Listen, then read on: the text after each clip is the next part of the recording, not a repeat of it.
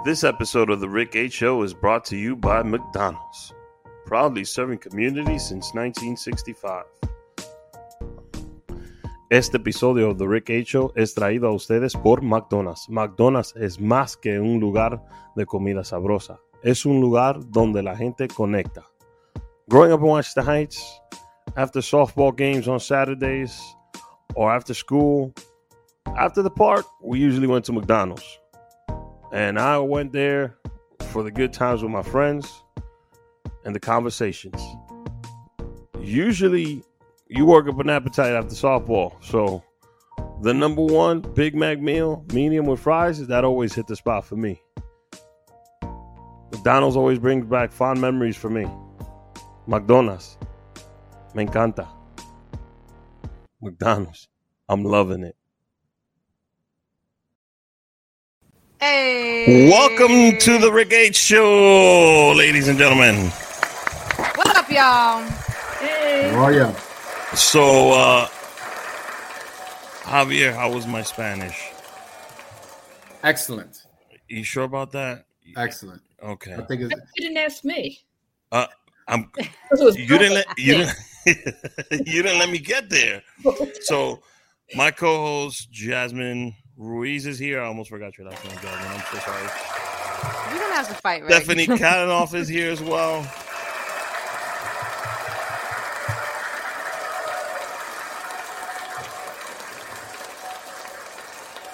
Wow, you got a really... No, I feel... That was Javier Menses is here.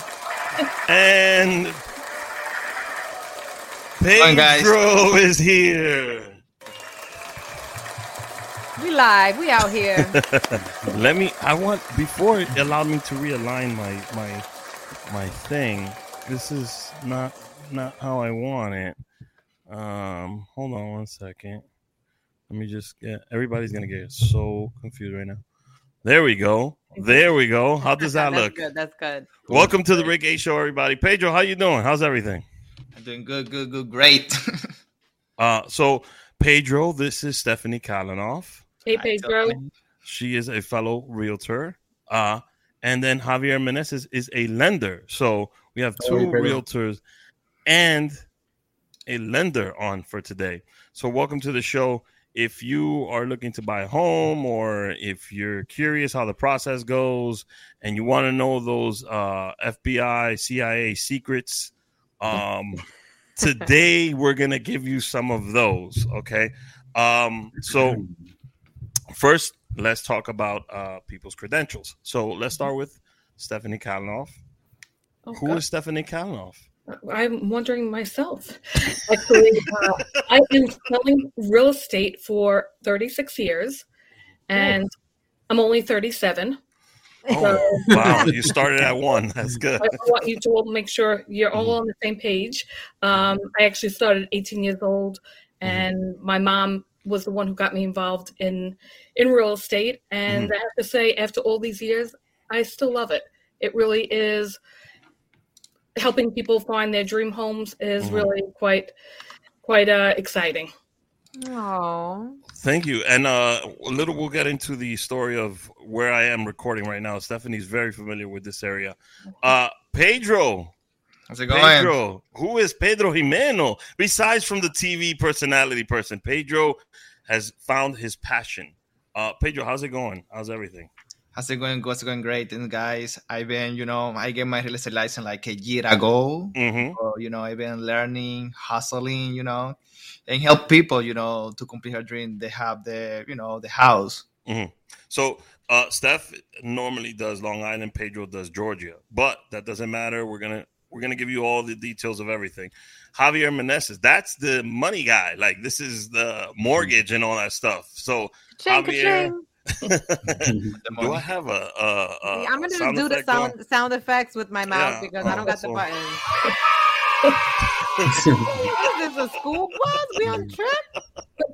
Javier, give us a little bit of your background and what it is that you do. So I'm a loan officer. I provide the money for families looking to purchase homes, pretty much in the New York metro area. Right in Long Island where Stephanie is, and I've been at it since 2006. Hey. Wow. So let's get started, right? So my lovely co-host Jasmine Ruiz, I think she wants to purchase a home, right? Cool. Talk to me. Yep. What would be the first step? And let's go with we'll start with Javier. What would be her first step? So first step is always the pre-approval, and what that looks like is for me actually, I try to make that an in-person meeting, or at least a virtual meeting, kind of the way we're connecting right now. And we just go over financials. We go over your income. We go over your credit, your assets, your overall financial situation, and we discuss your goals, what you're looking to get into, and just figure out exactly what options you have as far as financing and break down all the numbers from there pretty much. Got you. So you go give the whole money rundown to figure out what our options are. Yeah. So eventually you'll end up with Pedro or Stephanie to go shop for a house, and they'll want what's called a pre-approval letter. So how much do you qualify for, with what type of taxes? And that really serves as a guide to the realtor to help you locate a property in the areas that you're interested in within that budget that you and the bank determined, pretty much. Got you. So like someone like me, I got my eyes on these $5 million brownstones in Brooklyn. Like, what? I'm that serious. I got to save them at Zillow. Don't play with me. If someone wanted to get pre-approved for a $5 million home, what would that look like? And this is 100% the bougie side of me asking. Well, I mean, so it would really just look, regardless of what price point you're looking to qualify for, it looks the same. It's just overall covering your financial situation, you and your family, whoever's going to go on the loan, and figuring out what loan options you have as far as programs, and from there we kind of turn it into actual rates that apply to your situation, closing costs. You get an idea of your payment. So the process in itself looks the same regardless of what budget you're going for, I would say. Okay, so cool. I want the audience to keep in mind this. Obviously, the situation varies with your financial situation, what you can afford, how much money you have on hand. What's your income, how much debt you might have. Everything varies, right? So we're just going to take Jasmine right here.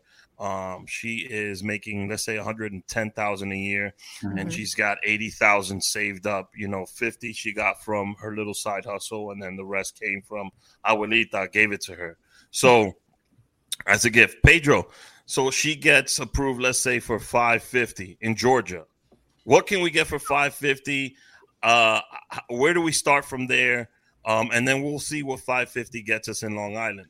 So Jasmine wants a house, Pedro. She got the pre-approval. Viene donde ti. Medio millón.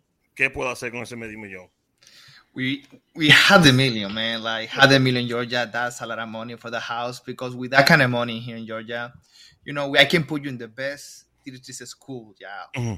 We talk about the school. They're gonna be like a 9, 9, and 8. The best theater school. I can give you like 6 bedrooms. Wow. 6 bedroom, basement. Do I get a pool? You can get a pool. Yeah, that's for sure. For half a million here in Georgia, you can show have a pool. Because right now, that's what a lot of people have been doing right now. They've been selling houses, and then the could stay. Let's say they sell the houses over there in New York, okay? And with that money they make from the house, they move to Georgia, and they got bigger house, better quality of life, and better quality of school for the kid. Because they're looking for improve her life. One way or the other one, and that's what we've been doing. Like people coming to the state, coming to Georgia, coming from California. A lot of people move to California here, and they sell the house over there, coming here, and for $500,000 million easy, they can get the house, the forever house, let's say. Okay, so Pedro, let's say she doesn't have any children, $500,000 house ready. She's coming from New York, moving down to Georgia. What is something she should have in mind when she comes to you? Should she have an idea of what specifically she wants? After Pedro's done, I'm going to ask the same question to Stephanie, because I feel this is very important.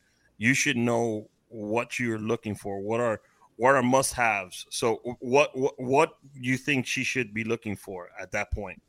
At that point, let's say, between New York and Georgia, the difference between about Georgia is that everything's a little far away. Let's say, it's not in New York, everything, it's like a block away. Let's say, restaurants, shopping center. It's nearby. In Georgia, if you move to Georgia, you want to get a car because you want to get moved around corner to corner. It's like it's a little far. Everything is a little far away over here. That's the first thing that you consider move to Georgia because it's not public, like public transportation. Okay. It's a little bit awful. But if you have a car, you can move anything around Georgia. Okay, so Steph, she decides not to move to Georgia. She's like, Pedro's trying to get me in a 6-bedroom house. That's too big for me. It's just me by myself. Long Island looks like a better fit for me. And I got Javier here in Long Island. So Javier, what should I bring to the table, Stephanie? Well, actually, you could get a shed for that amount. With bullet holes and a bulletproof vest. Got you. It's a crazy market here. Funny, Pedro mentioned about Georgia. I actually just placed 3 clients of mine from New York to Georgia, and I just reached out to them this week, and I said to them, how you guys loving it there? They're like, we love it here, but everything is so far away. So, it's just, they're so used to New York, going to get milk, it's around the corner. They said that it's not as plentiful as far as, shopping, but they love the atmosphere. They love the feel of Georgia. And, a lot of people are moving out of New York to get a different lifestyle. So I'm actually going to be calling Pedro to move to Georgia because it's fun. Really. But here in New York, even though it sounds so crazy, the average house at $550, you might get a 3-bedroom, wow, 1.5 bath, 2 bathrooms. It really varies from town to town what you can get, but some towns you wouldn't even be able to find a house for $550. She's trying to move into Smithtown specifically. Is that right, Jasmine? That's my hometown. So, it really depends on your needs. I mean, are you looking for a big colonial that, is all redone? Because that type of home would probably be $750. Got you. So, when we get you into a smaller ranch, a split, probably so, and, we have to look at the taxes. It has to make sense. Obviously, Javier can, run numbers to know if it's going to make sense payment-wise for you as well. What do I need for the 6-bedroom Georgia home in New York? Because that's honestly, I'm going for no less than that vibe. You know what I'm saying? I might even need 8 bedrooms for my 5 children, for my dance studio, and for my office. I would say, how much money does Abuelita have exactly? Yeah. Abuelita, she got, an arm and a leg for me. Good, you're gonna need it. Okay. So let's say this. She says, "Oh my God, you know what? I changed my mind. I'm going back to Georgia. Pedro's offered me. I get more property for my money. Right? That's something people try to look for. And she wants to make an offer on the house. What does that look like? What does that entail? Let's go with Pedro and then Steph, and then obviously we got to talk to Javier if we're going to put an offer on the house. So Pedro, we got the house. This is the house. What should she do? Different with this, get in contact with the agent, see how the property, see how many offers the agent have in their hand right now, cuánta oferta tienen ellos ahora mismo, quién está buscando y qué se les quiere. Because, you have to know, the seller wants something from the seller. The seller is put the line, I like to talk to the agents and, get a conclusion with them. First, I give you a verbal offer. I say, I want to offer like $550, 3-day due diligence. Said we can do appraisal gap just in case the house was appraised. Because right now the market is very competitive.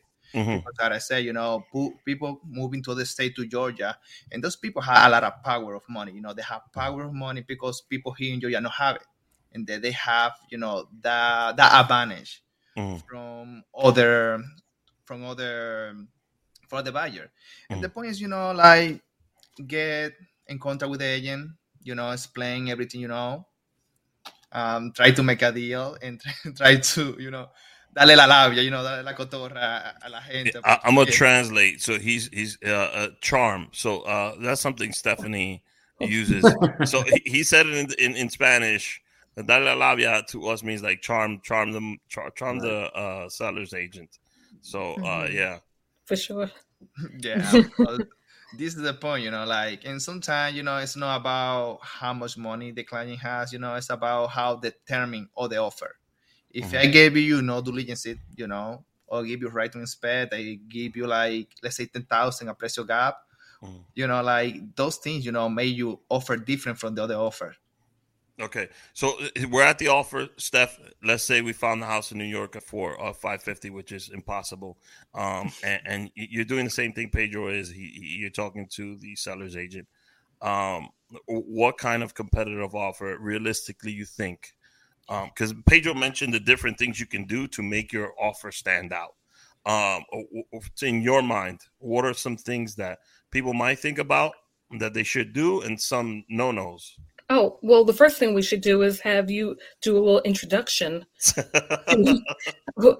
For me, how I got Rick's offer accepted was, first of all, we made a phenomenal rapport with the listing agent at the open house. I mean, we schmoozed them to no end, and they really fell in love with the family. And when we wanted to stand out, because there were 38 offers on the house that he was making an offer on.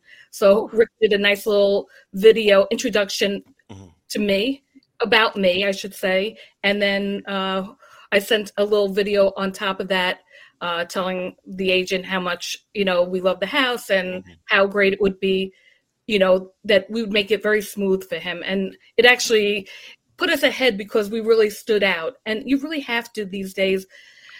You want to make the best rapport with the homeowners while you're there, or the agents. So they want to work with people that they like, and it is so competitive. So you do have to have a strong offer. Listen, Rick, you had a great terms and conditions. You offered a fair price. You were not the highest offer, but there were other things great about what you would bring to the table that made you stand out. So that's really, every deal is going to be different. And some people, it's not always about the money for the homeowners. Okay. Sometimes it's Interesting. a connection that you make. And especially with like people who have been in their homes for so many years, they want to know someone's coming in there and is going to love it as much as they did. They don't want to hear like, oh, I have to change the carpeting, I have to do that. They don't want to hear that. They want to hear, oh my God, I love your home. I love the opportunity to raise my family here. So that goes a long way. Yeah. So really quickly, so when you say it's not all about the money, that just sounds so crazy to me, because we live in America. It's always about the money. But you're saying like people really do buy and sell almost with their hearts, with their emotions, because Not they everyone want to feel good about Absolutely. You're gonna get those who don't care, and they're all about the money. It's just gonna happen. But then you get a family that really wants someone that they feel like is going to take care of their home. They want that connection. So I'm going to say it could go either way. Really. It's also, I think, is a trust factor, right? You want to pick an offer that's going to go through. Absolutely. Yeah. And it's not going to, because it's a long process. We haven't even talked to Javier yet. That's how long this process is. So Jazz made the offer, right? Pedro pitched his offer to Georgia. Steph did it here in Smithtown. And now we got to speak to Javier. Right. Javier, what does that look like? So sometimes I do get, and often I get involved at the point of the offer being submitted. So Pedro and Stephanie pretty much explained to you guys how competitive the market is, and it's pretty much all hands on deck, right? So if you're submitting an offer for the first time and Stephanie says, hey, listen, we just submitted this offer, I'm going to take that opportunity to reach out to the listing agent as well. In fact, Stephanie will mention there's times where the relationships are important, right? If I speak to a listing agent I've never dealt with or don't have any rapport with, but I know Stephanie knows her, I've dropped her name in the past. And I'm sure Stephanie can confirm that. So it really is about building that connection and, like you said, building trust, right? If the seller's agent gets a strong feeling that this deal is coming from solid people, from a solid lender, a solid realtor, and it's a serious offer, they're going to pass that on to the seller, and it's going to just make them feel different about your offer, even if it is a little under the highest bid, right? Sometimes they want to make sure they go with a short thing, not just the highest number. Exactly. So I do a lot of that. I reach out to the listing agents. I've gotten on 3-way calls with the listing agents and their sellers to articulate just how strong of a pre-approval they have with me. I let them know the process that the buyer went through. They drove from Queens all the way to my office with all their family and paperwork. We met for an hour. We checked everything. So those little details are important.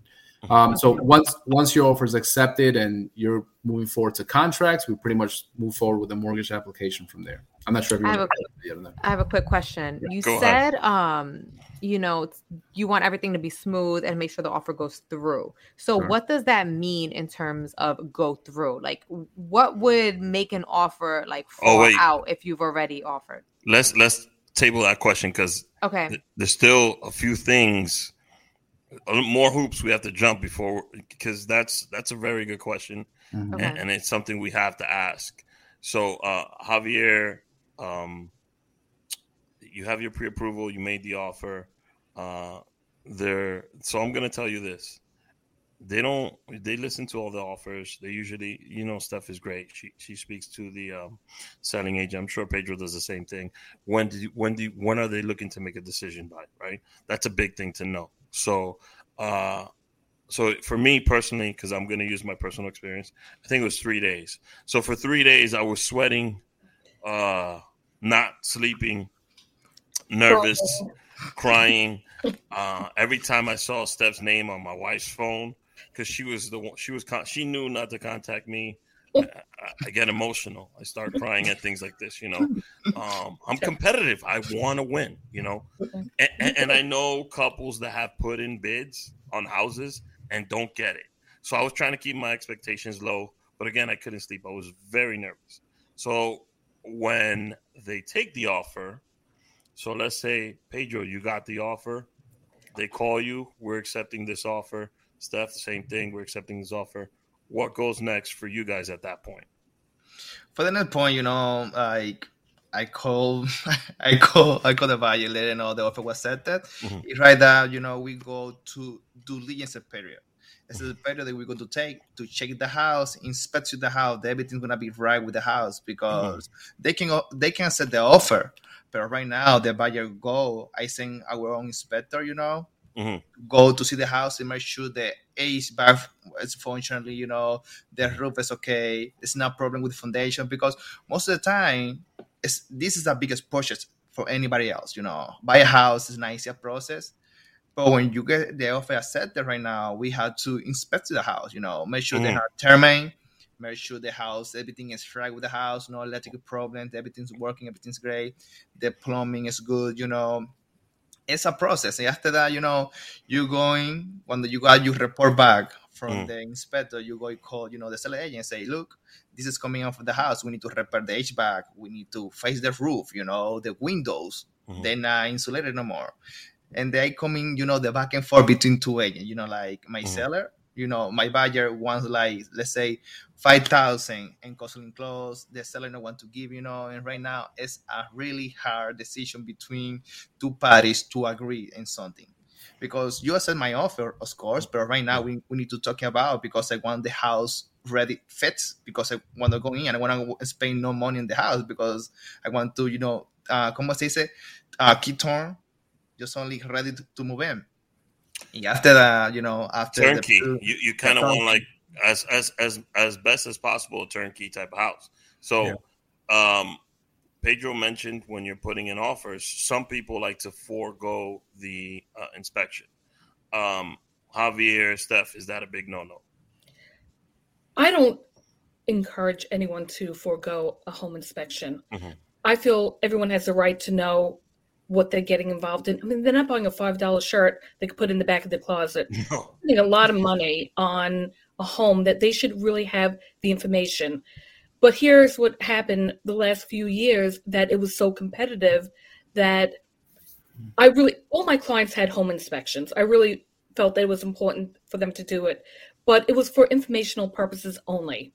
So if things came up that needed to be done, it kind of is just for their knowledge for the future. A lot of times if they went back and asked for the homeowner to fix things, they'd say, take care, because we have 400 other people who want our home. So it really, generally here, it's that the roof has to be free of leaks, electric and plumbing up to code, and bug free. So generally, if there was something of major, sometimes we could work it out. But if they're going to start coming in and nitpicking that, the door on the handle on the door is loose, that we're going to tell them to take a hike. There's a missing light bulb. Right, exactly. Small things. But with that being said, the market is changing a little bit. And now I'm seeing that people are, more people want to have home inspections, and they might be a little more picky because now they're spending, a little extra money with their rates. And so they might, but again, it really depends on the house. And if they want it bad enough, they take it and do what they have to do when they move in. So why would someone forego a home inspection? Good question. I'll go ahead. Should I go? Get it. Sorry. Who wants to answer that? Pedro, you want to answer that? Why somebody want to go to home inspection? Forgo, like not. Why would they say no? No quieren hacer la inspección para que le cojan su oferta. And then it's between the client. If you really want the house, you can say no. I don't want a home inspection. See to the diligence. Let's go to the closing table. But even the who want a home inspection, do it because it's. But why not? Why wouldn't someone, like in the past from you guys' experience? Go ahead, Pedro. Every client they have, I always tell them that we need to do a home inspection because we don't want to know. I want to first, that's the care me because I don't want to sell houses because I want to sell houses. Okay. Yeah. I don't want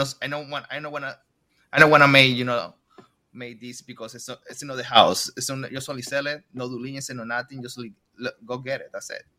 I don't want to do that. I try to tell the clients at the time, these are big purchases. Make sure that everything's okay. Make sure that everything's all right because I don't want you call me after closing and say, oh my God, the roof is leaking. You know what I mean? The agent, we take that, oh my God, the HVAC doesn't work. They call, you know what I mean? That's what I say all the time. The home inspection has to be done. Make sure that you know what you purchased because, and then you're going to marry the house. You can date the interest, but you to marry the house. You want to stay there. I like that analogy there, Pedro. Javier, why would a seller want to forego a buyer? I'm sorry, excuse me, forego an inspection. So the truth is just to be more competitive. So you may have a scenario in your situation when you bought your place. There might have been 40 offers. They're going to not only look at who is offering the most money, but they know that especially first-time home buyers do a home inspection, they tend to nitpick on, just pick on minor things that really aren't that important to the seller. So if you're offering or you're one of the highest offers and you're saying, hey, I'm not going to do an inspection, I know that I have less of a risk in a few days of you falling out and not going into contract because you got spooked away at something from the report. So it just makes you a little more competitive to the seller to just forego it. I would say the way Stephanie explained it is a very good, important point because a lot of people feel like, or at least a lot of even realtors felt like if we forego a home inspection, you're going to be more competitive, and they left it at that. But you can do it for informational purposes only so that in case there is something really alarming, you can still back out altogether. But at the same time, you're communicating to the seller that, hey, whatever comes up, it's just for my knowledge, just for us to know what's going on with the house, etc. Is that pretty much that answer? Thank you. Actually, on listings that I've had where I'm representing the seller and I've had multiple offers on a property, I never chose an offer or had my clients choose an offer based on a buyer not doing a home inspection.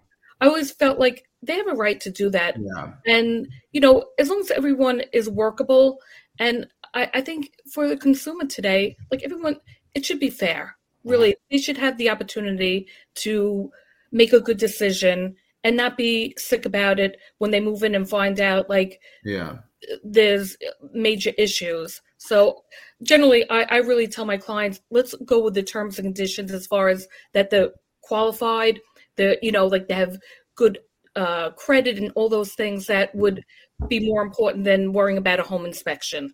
I mean, that's been part of the problem the last couple of years. Is just the market. There's just so little homes out there for home buyers, and not every realtor practices that way. A lot of realtors are just kind of like, hey, let me just get whatever we can get for my seller, and the rest is your problem. And that's the spirit behind the market the past couple of years. And that's the reason why you've seen people who bought homes without inspections, or like Pedro said, offer 10 or 15 or 20 grand above appraised value, things of that nature. That's really what was driven that. I'm interested. I'm curious. Kerry, Pedro, I know you've gotten homes for your clients. Have you also sold real estate? Yeah, I also sold real estate. Yeah. So do you also, like Stephanie was talking about, when she's the agent for the seller, does that matter to you when you're looking at the offers? Yeah, that's matter to everybody. That's matter because in the end, even for the seller, they have to, it's good because you say, I don't want to do an inspection. Let's go to the table. We want to skip, we want to skip a process, gonna be better for everybody. But most of the time, here in Georgia, we all the time, most of the time, we qualify for the inspection, Okay, so let's. I'm gonna go, Stephanie. Stephanie. Wow, Jasmine is our buyer here in this situation. So Jasmine has decided to go through with the inspection.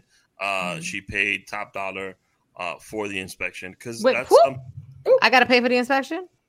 That's right. Yep. So it's worth every penny. I think we should go over what goes in an offer, right?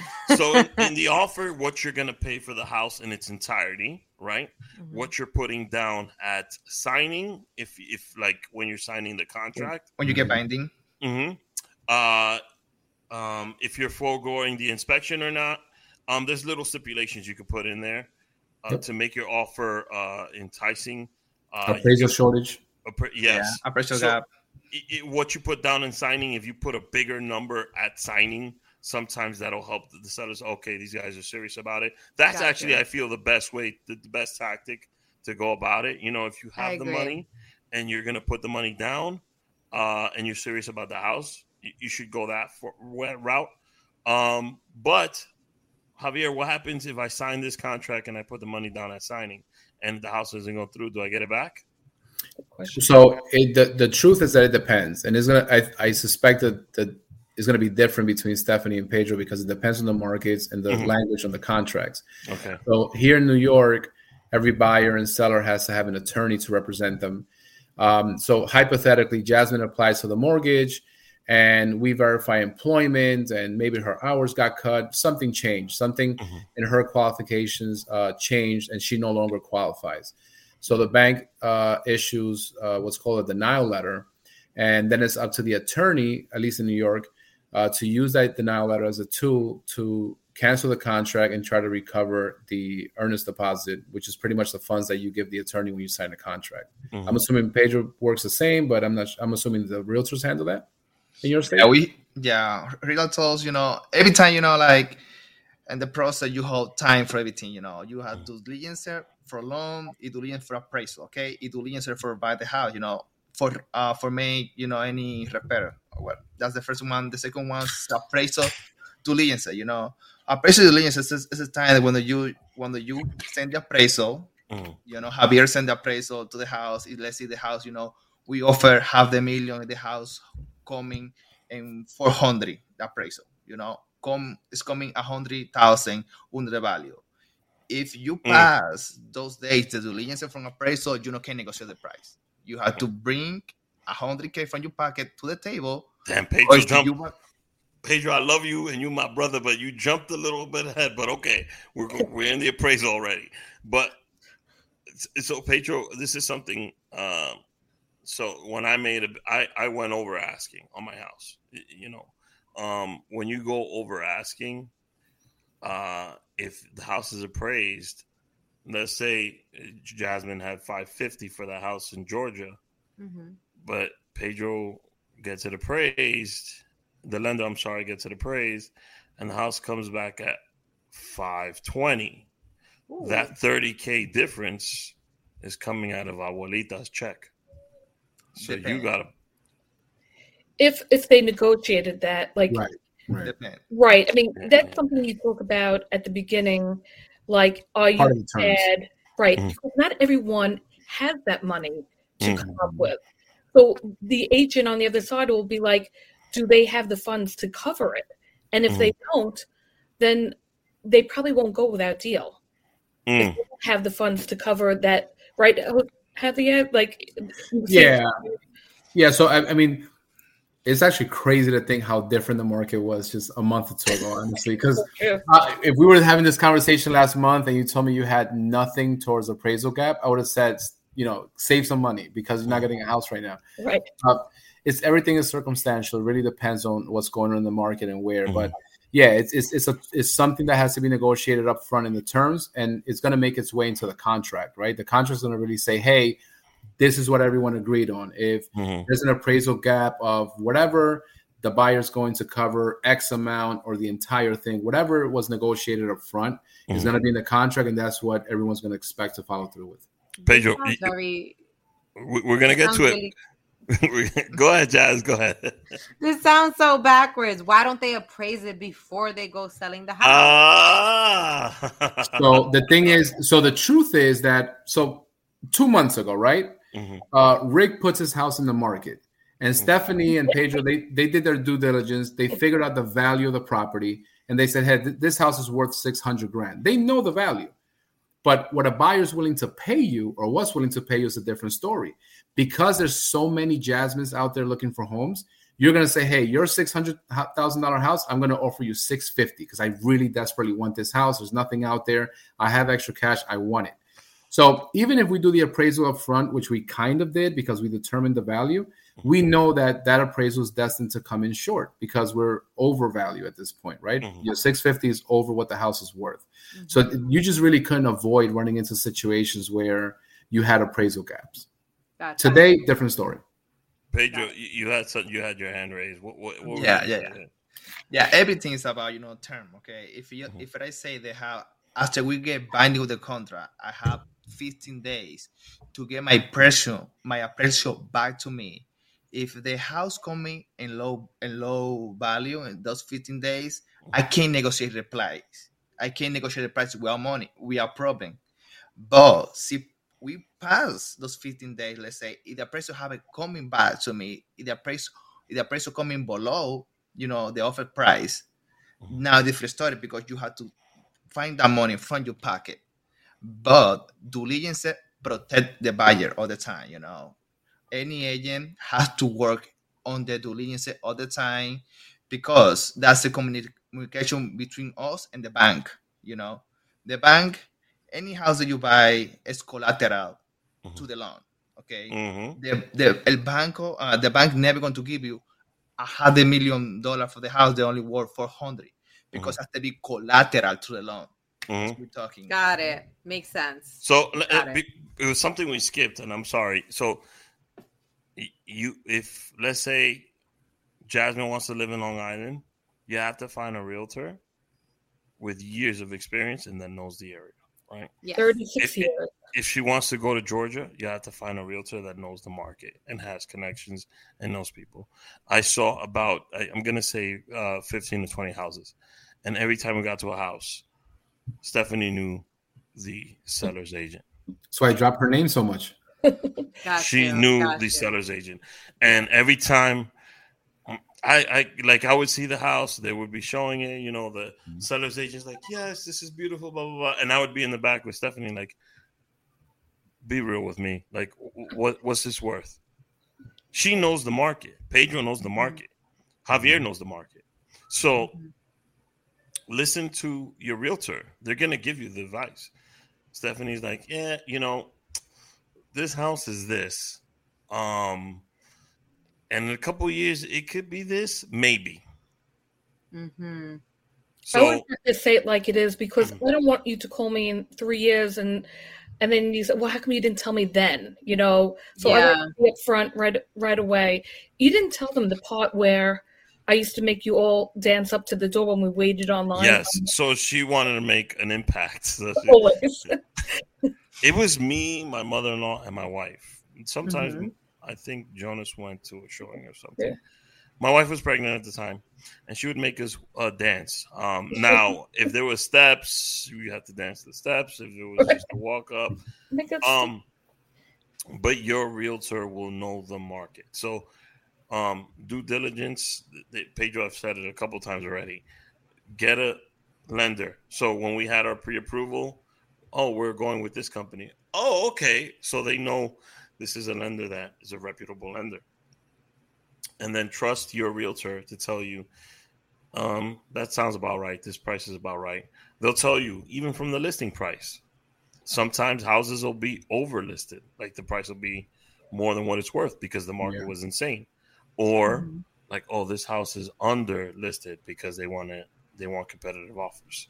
So know your realtor. That's my point. I went to a long tangent here. I'm so sorry. But your realtor will tell you specifically what the area looks like as far as value, what the offer could be, they can give a gauge of what the we're talking about the evaluation of the appraisal. I'm sorry, of the house. They're your expert. Yeah. So they can gauge what this might be appraised for. And the bank is not gonna, once you tell them you're putting an offer, I'm pretty sure the bank does their due diligence on the property, the area, because they're not just gonna give a mortgage. No, they're gonna check that out. Exactly. So banks never lose. Banks never lose. It's just the truth. Banks never lose. They have everything in place to assure that when they give you a loan, they've checked everything to make sure that you're able to repay that loan and that the house has the value behind it. All these things are in place for that purpose. So Jasmine now has gotten the house appraised. I'm the lawyer on the call right now, so I'm going to pretend to be Rick Hero Esquire at this moment. So they accepted the offer. The house was inspected. You got the report back. You spoke to Pedro and you spoke to Stephanie. There was a few things that needed to be fixed as far as electrical. Big things, by the way. Let's point this out. Plumbing, electrical, I think Steph mentioned it. Plumbing, Pedro also. Plumbing, electric, the foundation of the house. Termites. So those are 4. Roof is very important. And the roof. I'm sorry. And the roof. Also, if there's solar, that's something you want to also ask about. That's a new thing. Yeah. Some solar panels are financed. Some are leased. Mm-hmm. So those are terms you need to also ask. So where the hell was I going with this? So I got the all that stuff checked out. They speak to the attorney. That's all checked out. Now it's time to sign these contracts. Mm-hmm. Okay. Abuelita has to, let's say you're going to get, what's a good number, Pedro, Steph, to put down on a 20%. Let's say 5. I put down 20%. No, for signing. Say 5%. 5%. Okay, so she's putting down 5% on a $500,000. Yeah, in Georgia, we do 3%. Really? Yeah, for new buyers, first-time home buyers, it's 3%. If you are the state, we talk about 5% and 10%. But if you have your word letter that you're going to live in Georgia, you only do 3% down, 3% costing clause, and total you can have half the million house, for less than 50 grand. Stephanie, I'm liking some of these Georgia rules. I know. Wow, that's insane. So, we have to speak to some people up here and implement some of them. I spoke to Pedro on the phone the other day, and he was telling me if you're a first generation, so let's say Jasmine's Puerto Rican, but let's say she was Cuban, and she's a first generation Cuban here, and she's buying a home. What is the rule in Georgia? I'm sorry. No. That's something. La compañía, the company, my boss. Your company does. Okay. Yeah. Laura Delgado company. My broker. She right now try to if you're the first generation, they buy a house.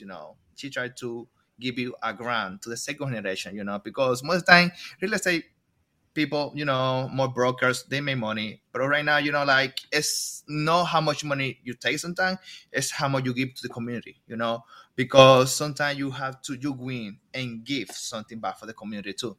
And then right now we try to implement, like that. If you first generation buy a house, we can help, you son to a grant to go to school, things like that. Got it. Okay, that we're going to implement in the future. It's not Georgia rules. Okay. We can't do that in New York because then everyone is the first generation home. Everyone's first gen over here. So Pedro was explaining. I found that very interesting. Let's where were we again? Bring me back. So the attorney signing contract. I'm the attorney. Okay. So Jazz is putting down 5%. She's coming to my office. She's signing 1,000 papers for the contract. While you're there, because I'm going to speak on, I'm not an attorney, but I know what goes on in that part. While you're there, your attorney's going to draft the contract, and they're going to go over the entire contract with you. It's a very long process. Sometimes they can add little things in the contract for you to make sure you're protected, because the attorney's job is to protect you as much as possible, you and your money. You're going to hand over that 5% check. They will put it in escrow. At least this is how it happens in New York. Pedro could tell me if that's how we do it in Georgia. They'll put it in escrow. You sign first, then the seller signs. And officially, the house is now under contract. Wow. Congratulations, Jasmine. What is an escrow? I'm going to need you to explain that, because there's people that don't know what that means. Who's holding the money? That was so far the job. So go ahead. So pretty much, so when you meet an attorney, at least in New York, so you meet an attorney, you sign 4 copies of the contract. I think they still do that, right? I'm pretty sure that's how it is. So you sign 4 copies of the contract. You hand over your 5% in this situation deposit, and those contracts and check gets shipped out to the seller's attorney. The seller's attorney then meets with their client, signs contract, and that check gets deposited into the escrow account of the seller's attorney, and it stays there until your closing. The money you're putting down at signing goes towards your down payment and/or closing costs. Yeah, your overall cash needed. Yep.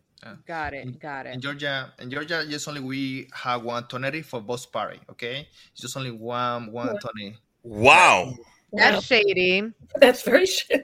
That's mad shady. Pedro, you're not gonna be playing both sides of the fence in New York, baby. Okay? No, because attorney had to be impartial between 2 parties. You know what I mean? The other party, the attorney is impartial. This is interesting. Pedro, who picks the attorney in Georgia? The seller.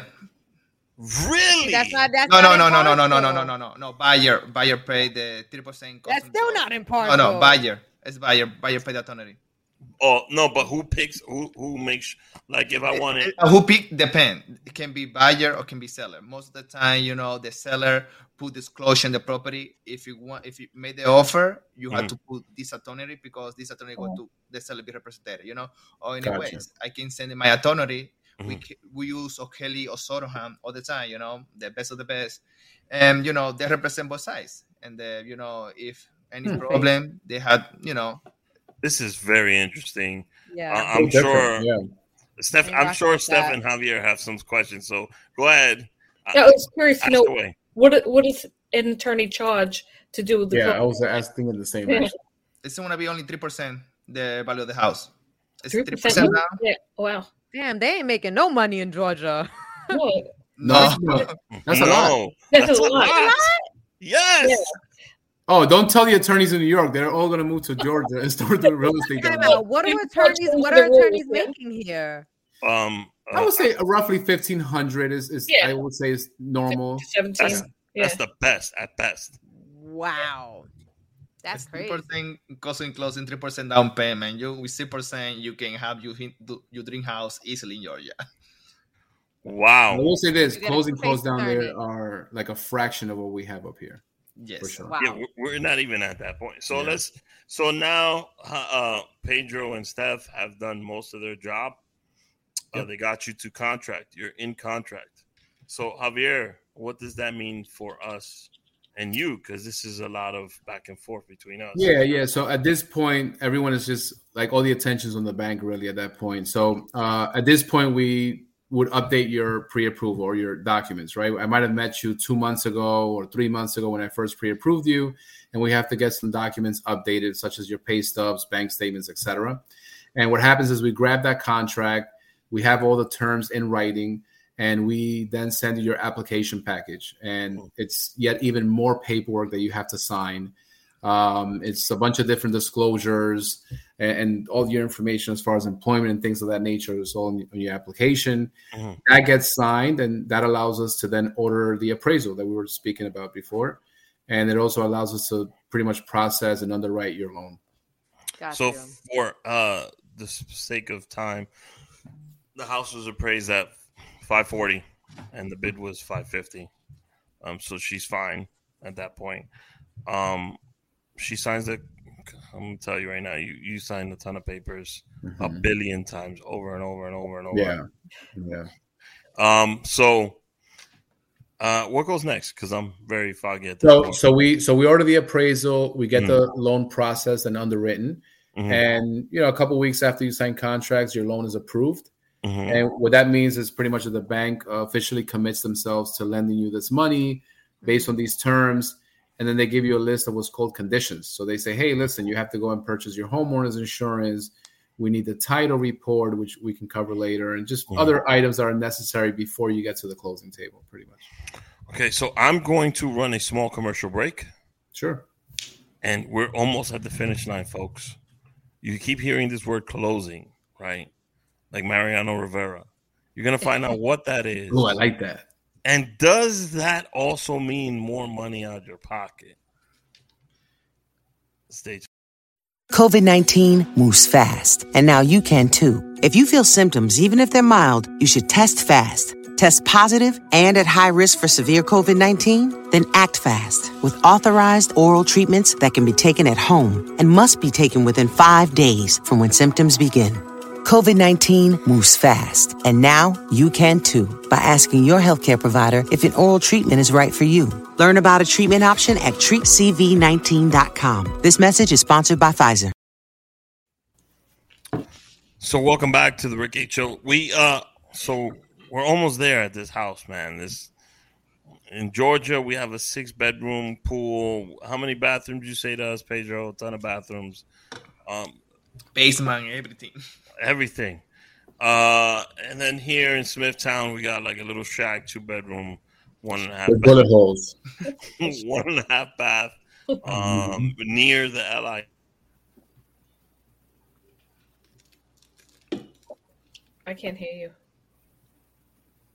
Scott, hello. Oh, we can't hear you.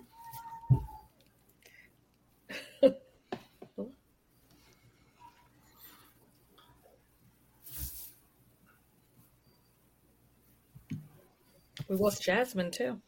Maybe when he gets on, let's just talk like this, so he thinks that we're muted too. Would that be funny? Exactly. Let's just make up something. Let's do it with sign language. Let's see how that goes. Like ventriloquist. No, but all kidding aside, aren't some of those rules in Georgia cool for New York? Oh, what are you saying? What rules? The rules. So the whole thing with where home buyers only have to put 3%. Here in New York, you have to negotiate. You may have to do more just to get an offer accepted, things of that nature. They have these predetermined rules where this is how it goes, and it just takes that away from having to negotiate. Rick, can you hear us? Yeah, I got something. I get correction because the attorney here represent the loan. Okay, the attorney represent the bank. Okay. Yeah, and the attorney is depend. 750 to 500 depend the firm.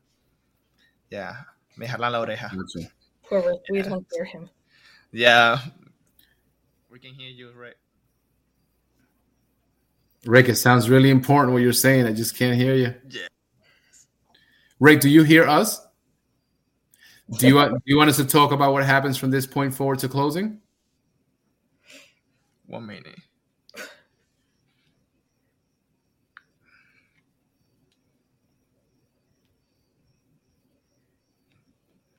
Pedro. Yes. I want to know, do I look familiar to you? No, I watch you every week, so I thought maybe I looked familiar. Really? You remember me? I'm the girl on the TV, Hey, Rick. Yeah, that's not working. We can hear him. Poor Rick. What happened to Jasmine? She had a date? I think she had enough of this home buying process. And She's she's like, just like, I'm just going to go rent. She's already on the way to see Pedro in Georgia. Yeah. No. No. I love that you're doing this, though. That makes it like really look really good. Nope. I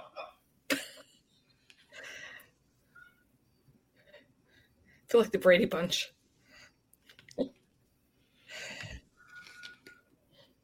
That's better. Now we can hear you.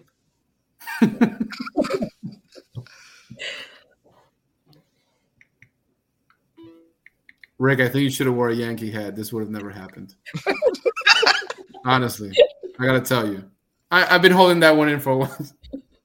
Good thing it's the end of the show. He would have cut you off long ago.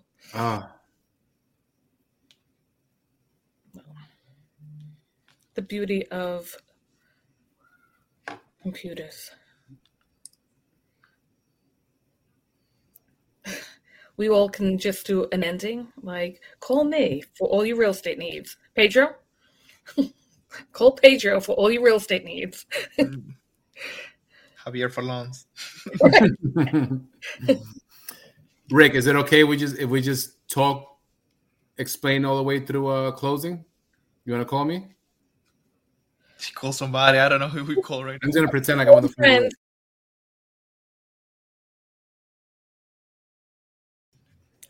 Yo. Y'all don't know me, but I'm going to introduce myself because my man Rick having technical difficulties. My name is Dr. G, and I'm a gangster, and I'm trying to buy a crib. I'm trying to buy a crib for the family. I got some questions, and, can I buy a crib with straight cash? Sure. Definitely could. Is anybody going to ask any questions? No. It was just the money in a suitcase. In a silver suitcase. I believe the man is not very good looking right now. You do have. If you are to buy a house with cash, you will have to show proof of funds where the money is, and not just. I actually had a client who said she had cash to buy a house, and I said, "That's great. We'll need proof of funds." She said, "It's in a suitcase." I said, "I thought she was kidding, but she wasn't." You had that, really? Yeah, really did. She was a gangster. You want to give me her number? She was taking money from her husband. I think Rick is back. Rick, welcome back. Rick? Damn, it ain't working, my boy. It ain't working. Try figure that out. Try the Yankee hat thing I told you. Rick all about the Mets. I keep telling him, nah, it's about the Yankees. You right here.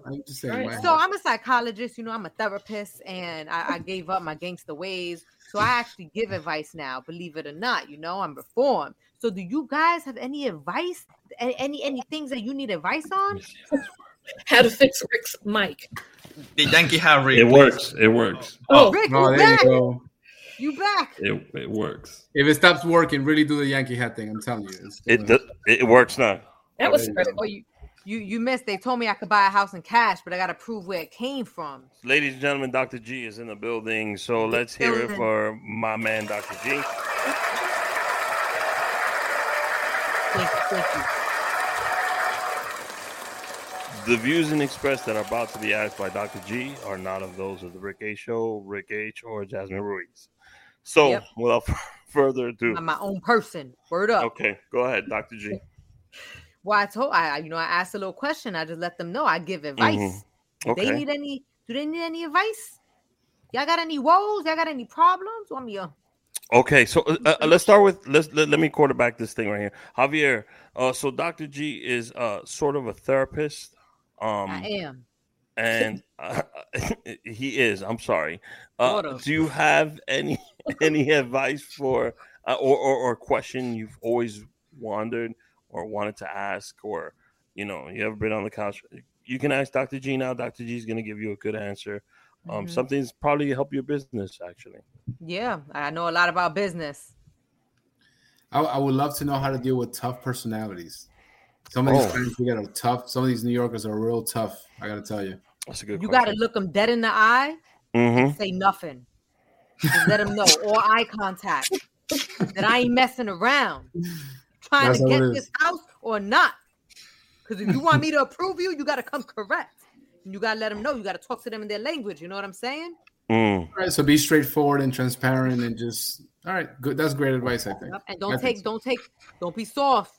Can't be soft. You can't be soft. Don't be soft. That's number one advice. Yeah, number one. Okay, Pedro, come on. You got to have come on. Pedro's got a ton. So, all right, I'll ask one for Pedro, right? Pedro, we all know Pedro's a reality star. People love him. But he's a real estate agent now. Mm-hmm. How does he get people to separate television Pedro from real estate Pedro? Ignore the fact that you're famous. Okay. Exactly. Somebody trying to talk to you, take a picture with you. Mm-hmm. Yo, I'm a regular dude. You want to buy a house? You hit me up. Other than that, keep it moving. That's it. Okay. You ignore it, they're going to ignore it. They're going to be like, damn, he regular. He not feeding into the clout. And they're going to feel dumb. Boom, you got your peace, your sanity back. So, Dr. G, do you have to confess to Pedro that you're a fan of his?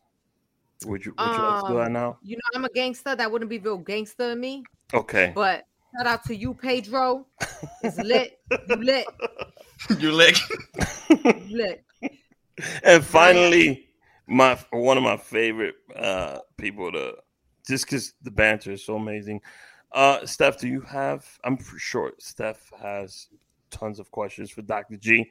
We might have to do an episode with just Steph and Dr. G, but go ahead, Steph. I was hoping you had a question on my behalf, since you know. Oh, really? Okay. Yeah, I was hoping you to bring it on. So if this is, I'm Stephanie Calinoff. I'm asking Dr. G this question right now. If I'm super charismatic and I know I have a future in other ventures like comedy shows, but I've been in real estate so much, like I know that's like I do it in my sleep. What should I do? How should I merge those two things together? You should make fun of all the people you come across in real estate on stage. You telling me you don't got no characters trying to buy a house, but they come looking crazy? Or they come with $2 looking for the $1 million mansion? Come on. That's top-notch comedy right there. Also the American dream, baby. Everybody want a house. You got stuff to say. Steph, I can send you some material if you like. Wow. I'm gonna write that story about the briefcase. That right there, yo, you can make that into a whole skit. You said, girl, where'd she get that money? She bitch an assassin? What's going on? When does it from her husband? From her husband? Is he dying? Is he dying soon? What's going on? What's going on there? You know what I'm saying? You got content. Okay. Is there something you want to say to each one of our guests before you go, Dr. G? And thank you for being on the show again one more time. Is there something you would like to, a piece of advice you would like to give them for free? Ooh, for free. I know you don't do free. I don't do free. I know about my money. You know, I got money, bling, bling. All right, piece of advice for all of y'all.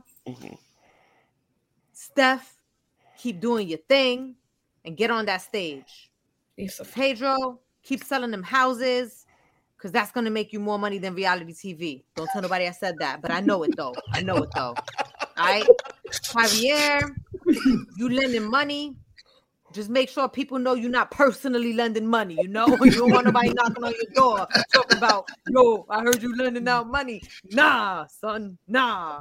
That's funny. Appreciate that. Ladies and gentlemen, Dr. G, the one and only. Thank you for being on the show. For teaching us all this stuff. Thanks for having me, Rick. Wow. I love her. How'd you guys? Him. You can't say anymore. Yeah, Dr. G's fantastic. So we're at the point where let's get back to buying this house. Yeah. We're at the point where we're at contract. The loan was accepted. It was approved.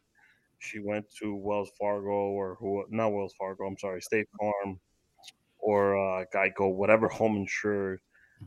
Went to the house. There was nothing wrong with the house. That's another step you have to go through. Yeah. It's just like, we can't insure this house.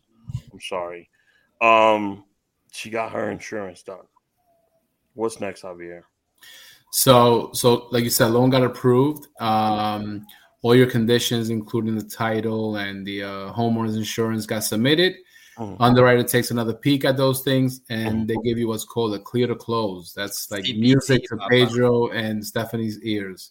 What was that, Pedro? CTC. The CTC, yeah. That's what makes them dance. Love CTC. We love CTC.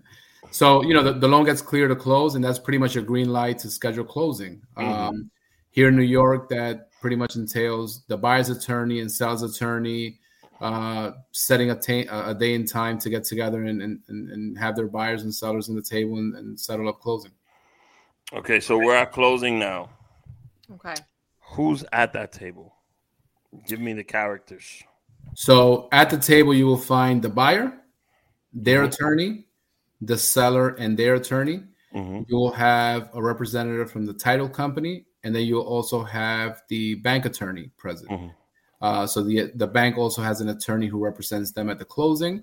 They'll give you a stack of paperwork that has to get signed. Buyer attorney and seller's attorney settle out, balance out the money. Checks are exchanged, and ultimately keys are handed over to the buyer, hopefully. Okay, so I'm at closing. We hear this word closing costs. Yeah. What does that look like? So closing costs, I always tell people, it's a lot of line items involved in closing costs. But I always tell people it's three things, really. It's you have what's called bank related fees. So what am I charging you? What's the bank charging you? What are their fees like? You have title related fees. So the title company that your attorney elect, they pick up taxes in behalf of the county. They pick up sometimes escrows if it has to get paid right away. And then there's a bunch of different fees, including their title insurance. And then the third item would be escrows and prepaid. So in your payment, hopefully you will have your taxes and insurance included there.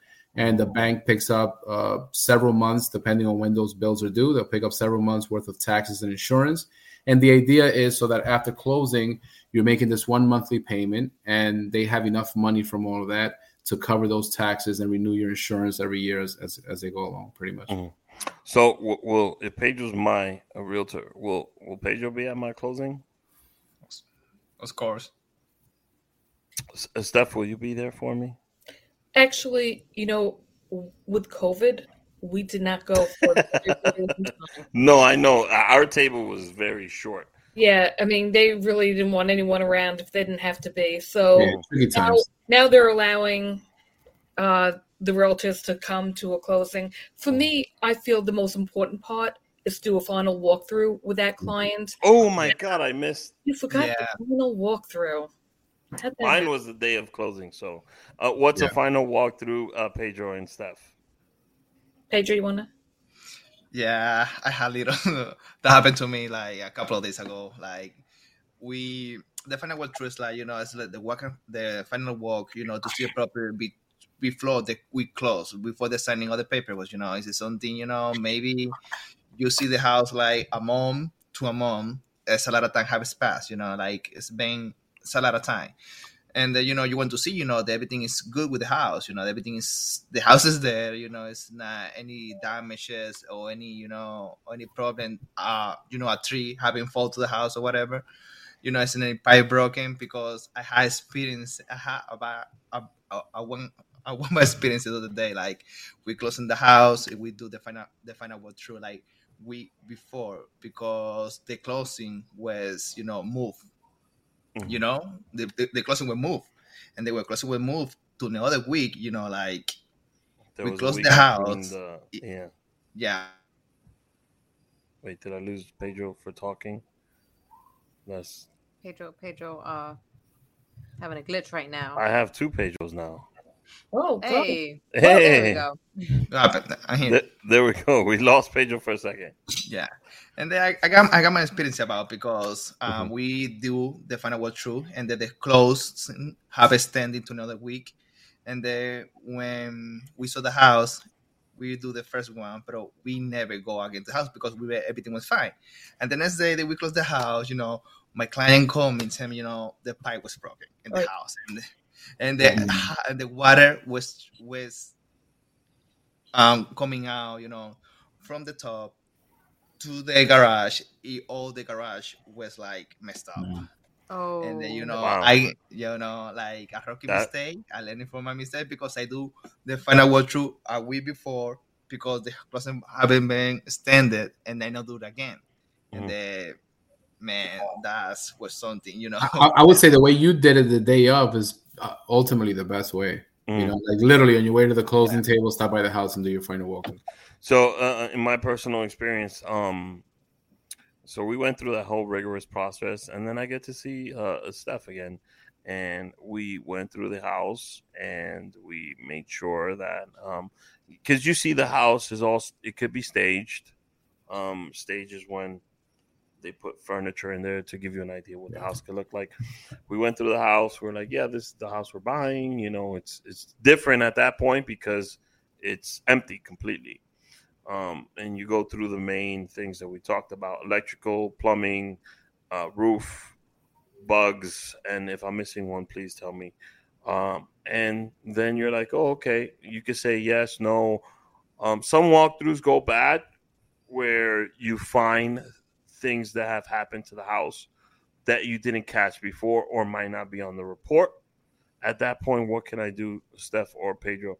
Let's say we're doing a final walkthrough at that day. The signing's at 2, the walkthrough's at 10 in the morning. And we find, let's say, some cracks or something wrong with the ceiling, which is a major thing during the final walkthrough. Before we go to closing, what are some things? What are our options at that point?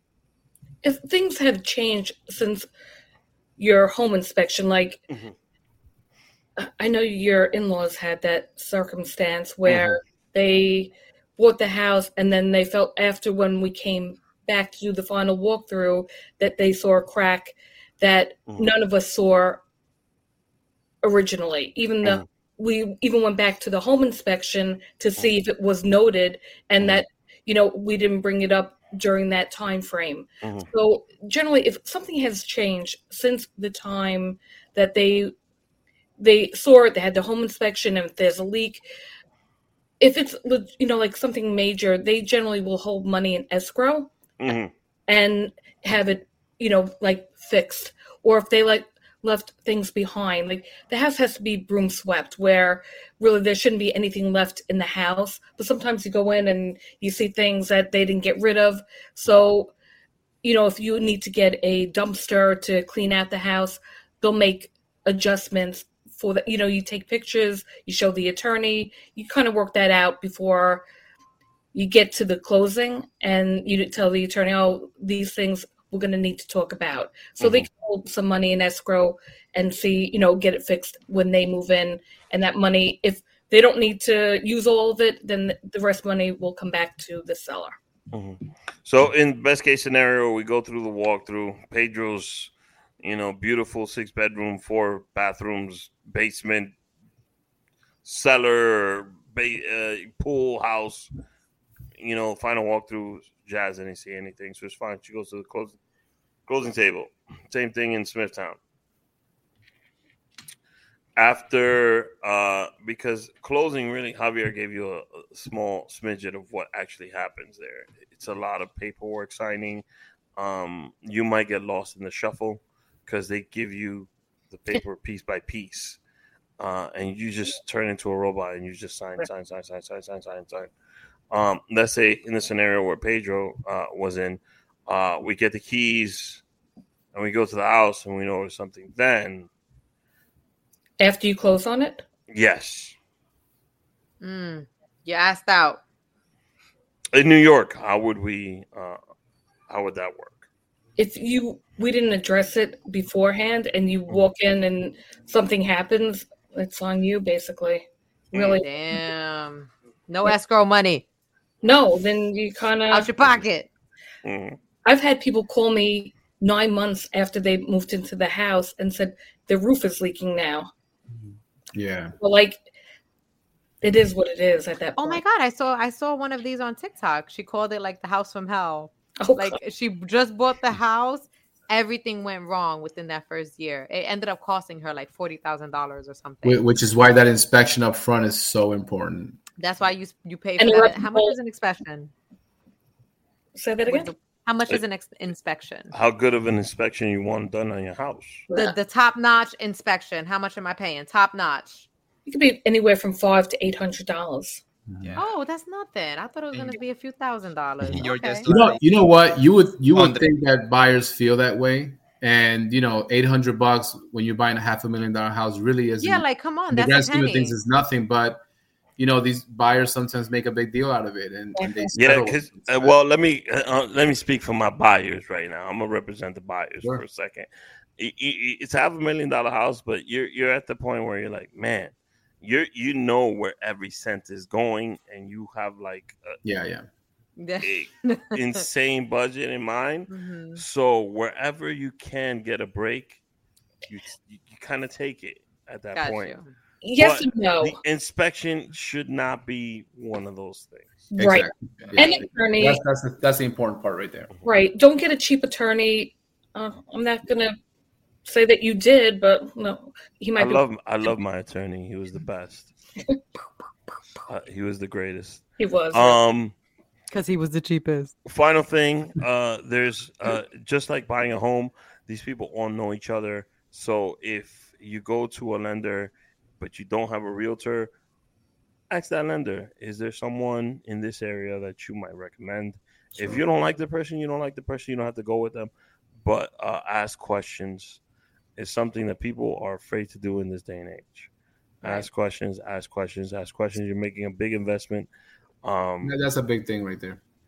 Luckily, I got my pre-approval with my wife, and I got a referral. So in my family, this lady, I don't know where you see her. I think she's in the middle now. She sold a few houses. She's helped us acquire a couple of houses. So word of mouth is a big thing.